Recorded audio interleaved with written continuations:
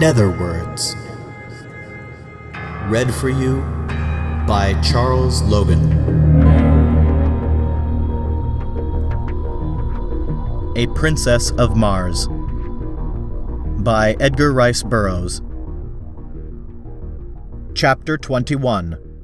An Air Scout for Zodanga. As I proceeded on my journey toward Zodanga, many strange and interesting sights arrested my attention, and at the several farmhouses where I stopped, I learned a number of new and instructive things concerning the methods and manners of Barsoom.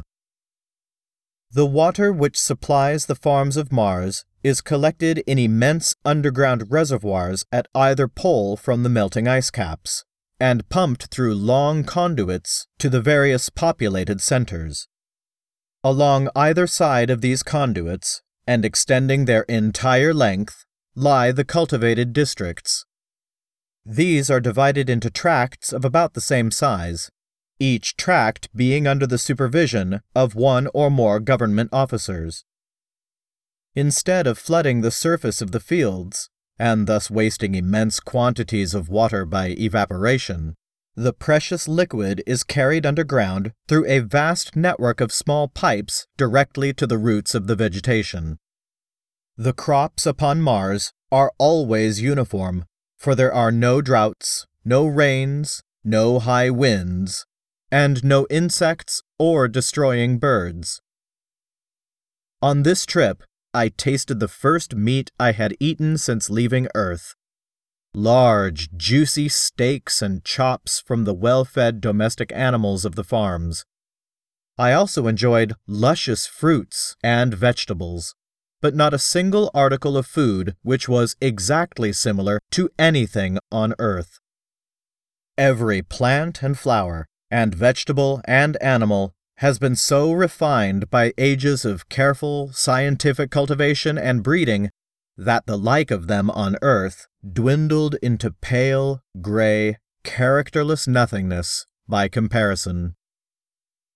At a second stop, I met some highly cultivated people of the noble class, and while in conversation, we chanced to speak of helium.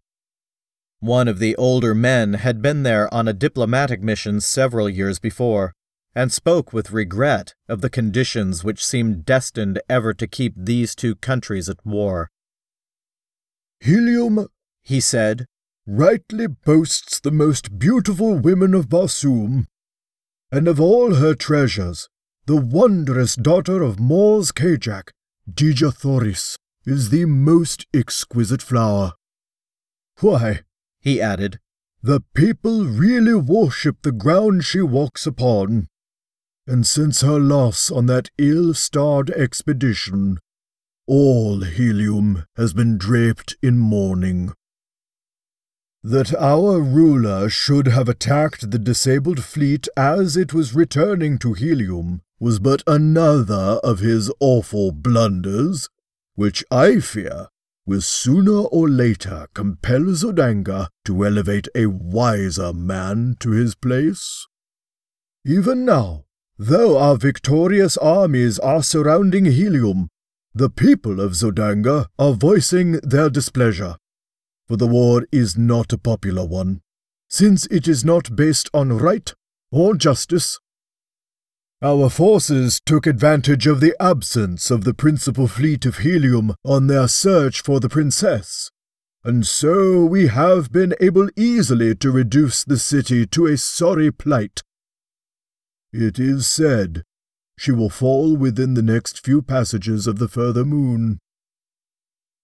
"And what, think you, may have been the fate of the princess, Dejah Thoris?"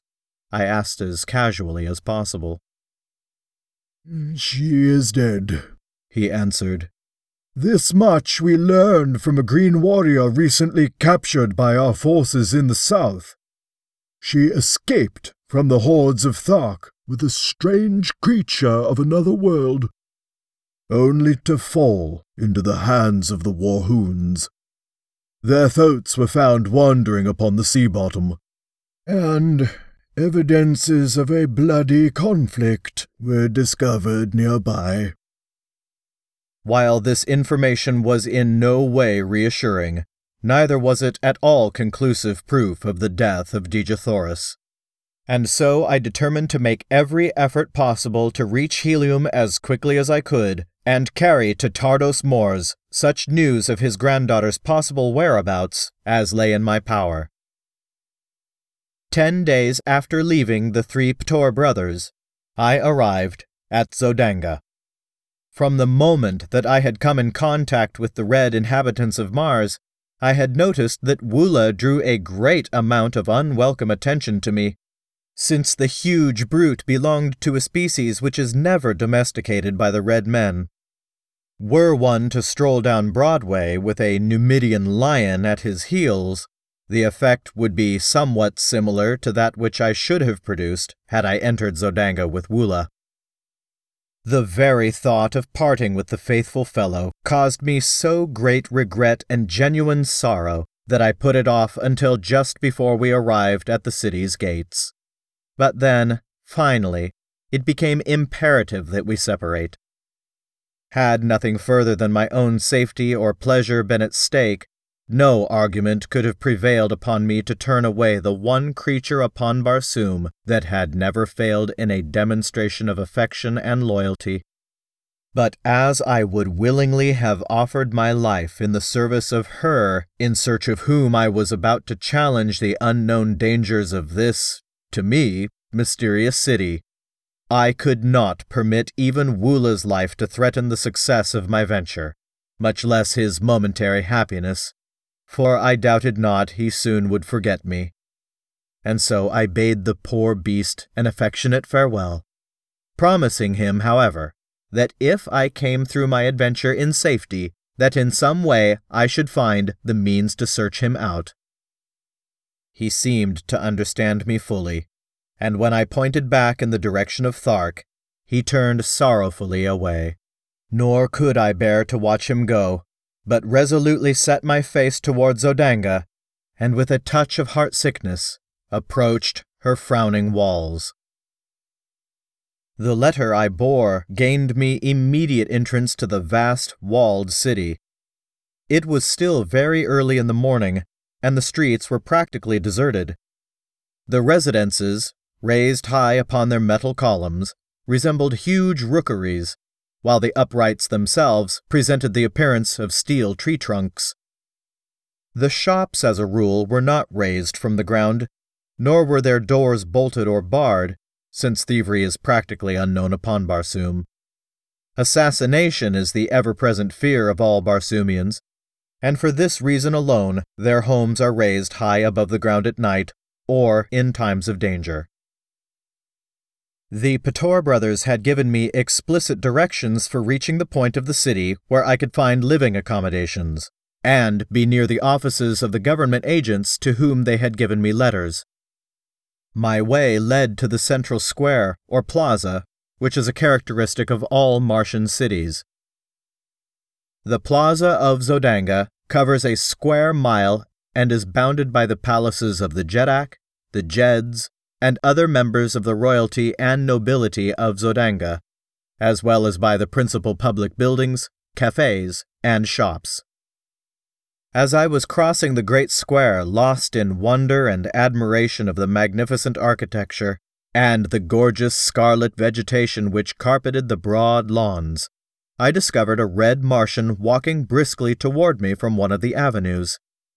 He paid not the slightest attention to me, but as he came abreast, I recognized him, and turning I placed my hand upon his shoulder, calling out, "Kayor, Kantos Khan!"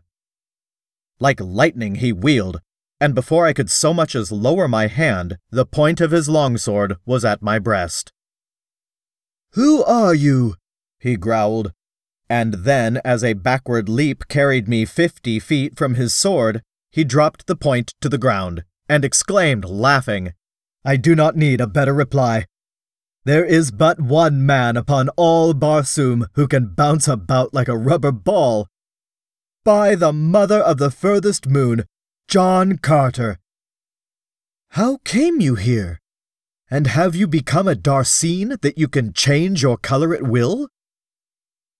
"You gave me a bad half-minute, my friend," he continued, after I had briefly outlined my adventures since parting with him in the arena at Warhoon.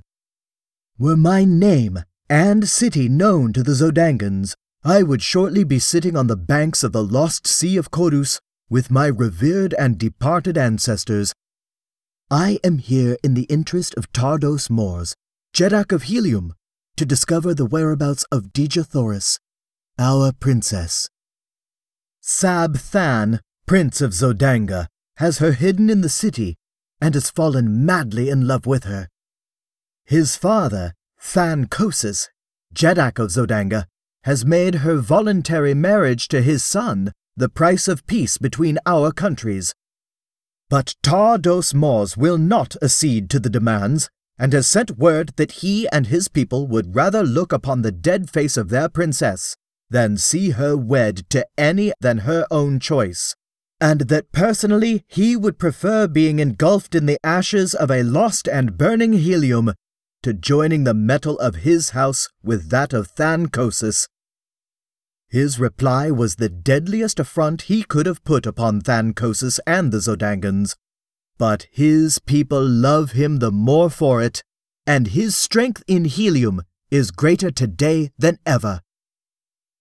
I have been here 3 days, continued Kantos Kan, but I have not yet found where Dejah Thoris is imprisoned.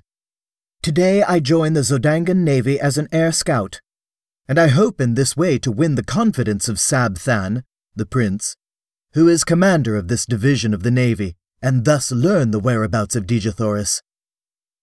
I am glad that you are here, John Carter, for I know your loyalty to my princess, and 2 of us working together should be able to accomplish much.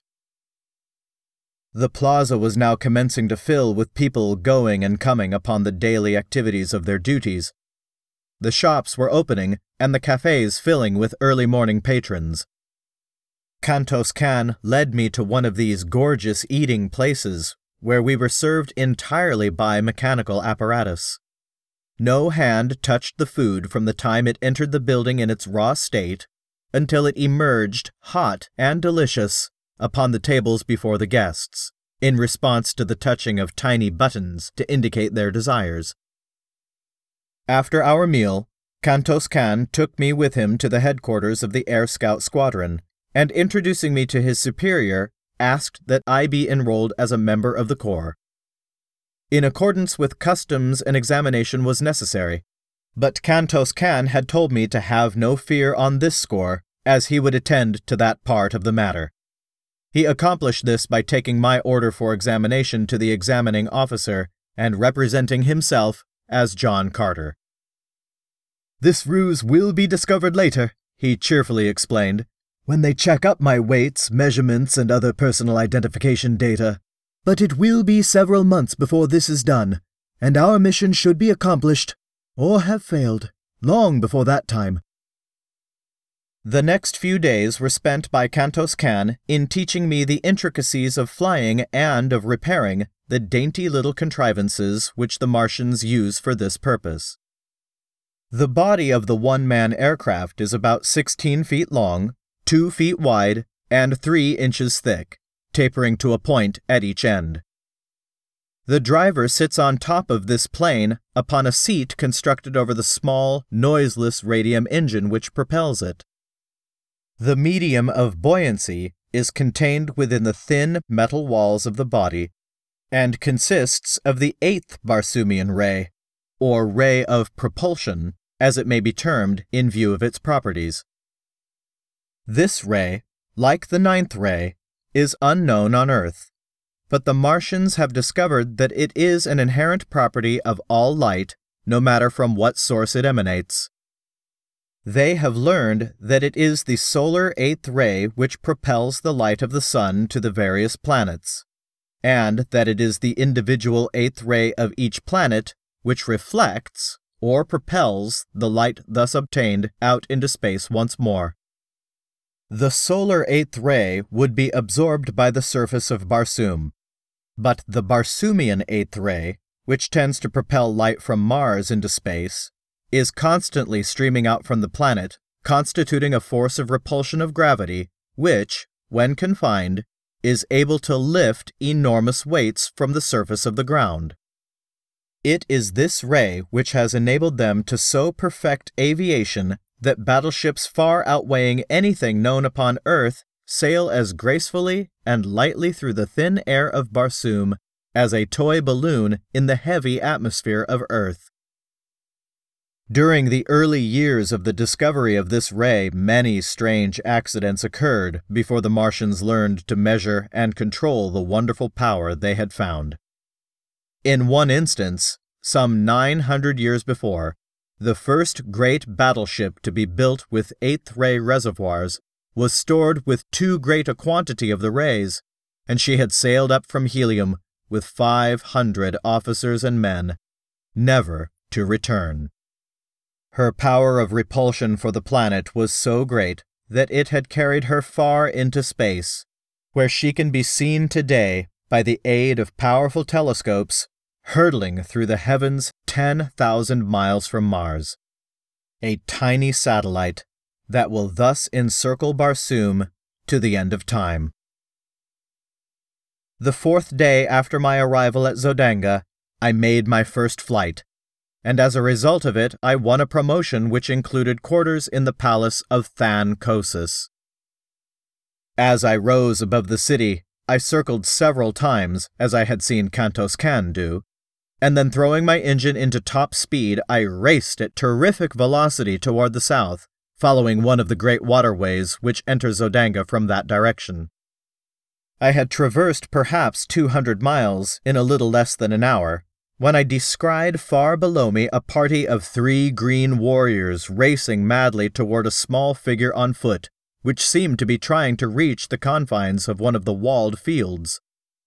Dropping my machine rapidly toward them, and circling to the rear of the warriors, I soon saw that the object of their pursuit was a red Martian wearing the medal of the scout squadron to which I was attached. A short distance away lay his tiny flyer, surrounded by the tools with which he had evidently been occupied in repairing some damage when surprised by the Green Warriors. They were now almost upon him, their flying mounts charging down on the relatively puny figure at terrific speed, while the warriors leaned low to the right with their great, metal-shod spears.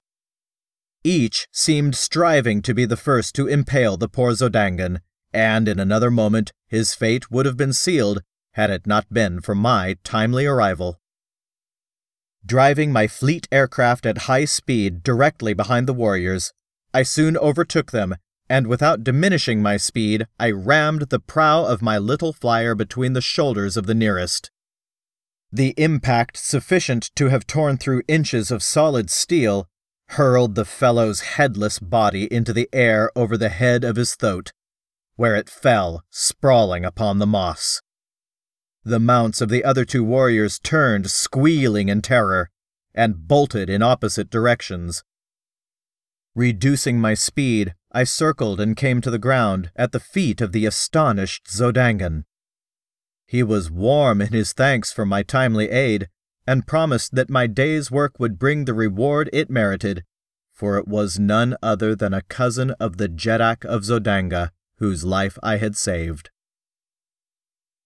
We wasted no time in talk, as we knew that the warriors would surely return as soon as they had gained control of their mounts. Hastening to his damaged machine, we were bending every effort to finish the needed repairs, and had almost completed them when we saw the 2 green monsters returning at top speed from opposite sides of us. When they had approached within 100 yards, their throats again became unmanageable, and absolutely refused to advance further toward the aircraft which had frightened them. The warriors finally dismounted, and hobbling their animals, advanced toward us on foot, with drawn longswords. I advanced to meet the larger, telling the Zodangan to do the best he could with the other. Finishing my man with almost no effort, as had now from much practice become habitual with me, I hastened to return to my new acquaintance, whom I found indeed in desperate straits. He was wounded and down, with the huge foot of his antagonist upon his throat, and the great longsword raised to deal the final thrust. With a bound, I cleared the 50 feet intervening between us, and with outstretched point drove my sword completely through the body of the green warrior. His sword fell, harmless to the ground, and he sank limply upon the prostrate form of the Zodangan. A cursory examination of the latter revealed no mortal injuries, and after a brief rest, he asserted that he felt fit to attempt the return voyage. He would have to pilot his own craft, however, as these frail vessels are not intended to convey but a single person. Quickly completing the repairs, we rose together into the still, cloudless Martian sky, and at great speed and without further mishap, returned to Zodanga. As we neared the city, we discovered a mighty concourse of civilians and troops assembled upon the plain before the city. The sky was black with naval vessels and private and public pleasure craft, flying long streamers of gay-colored silks, and banners and flags of odd and picturesque design. My companion signaled that I slow down, and running his machine close beside mine, suggested that we approach and watch the ceremony, which, he said, was for the purpose of conferring honors on individual officers and men for bravery and other distinguished service. He then unfurled a little ensign which denoted that his craft bore a member of the royal family of Zodanga, and together we made our way through the maze of low-flying air vessels until we hung directly over the Jeddak of Zodanga and his staff. All were mounted upon the small domestic bull thoats of the Red Martians, and their trappings and ornamentation bore such a quantity of gorgeously colored feathers that I could not but be struck with the startling resemblance the concourse bore to a band of the Red Indians of my own earth. One of the staff called the attention of Than Kosis to the presence of my companion above them, and the ruler motioned for him to descend. As they waited for the troops to move into position facing the Jeddak, the two talked earnestly together, the Jeddak and his staff occasionally glancing up at me. I could not hear their conversation, and presently it ceased and all dismounted, as the last body of troops had wheeled into position before their emperor. A member of the staff advanced toward the troops, and calling the name of a soldier, commanded him to advance. The officer then recited the nature of the heroic act which had won the approval of the Jeddak, and the latter advanced and placed a metal ornament upon the left arm of the lucky man. 10 men had been so decorated when the aide called out, "John Carter, Air Scout!" Never in my life had I been so surprised, but the habit of military discipline is strong within me, and I dropped my little machine lightly to the ground and advanced on foot as I had seen the others do. As I halted before the officer, he addressed me in a voice audible to the entire assemblage of troops and spectators. "In recognition, John Carter," he said, "of your remarkable courage and skill in defending the person of the cousin of the Jeddak Than Kosis, and, single-handed, vanquishing 3 green warriors, it is the pleasure of our Jeddak to confer on you the mark of his esteem."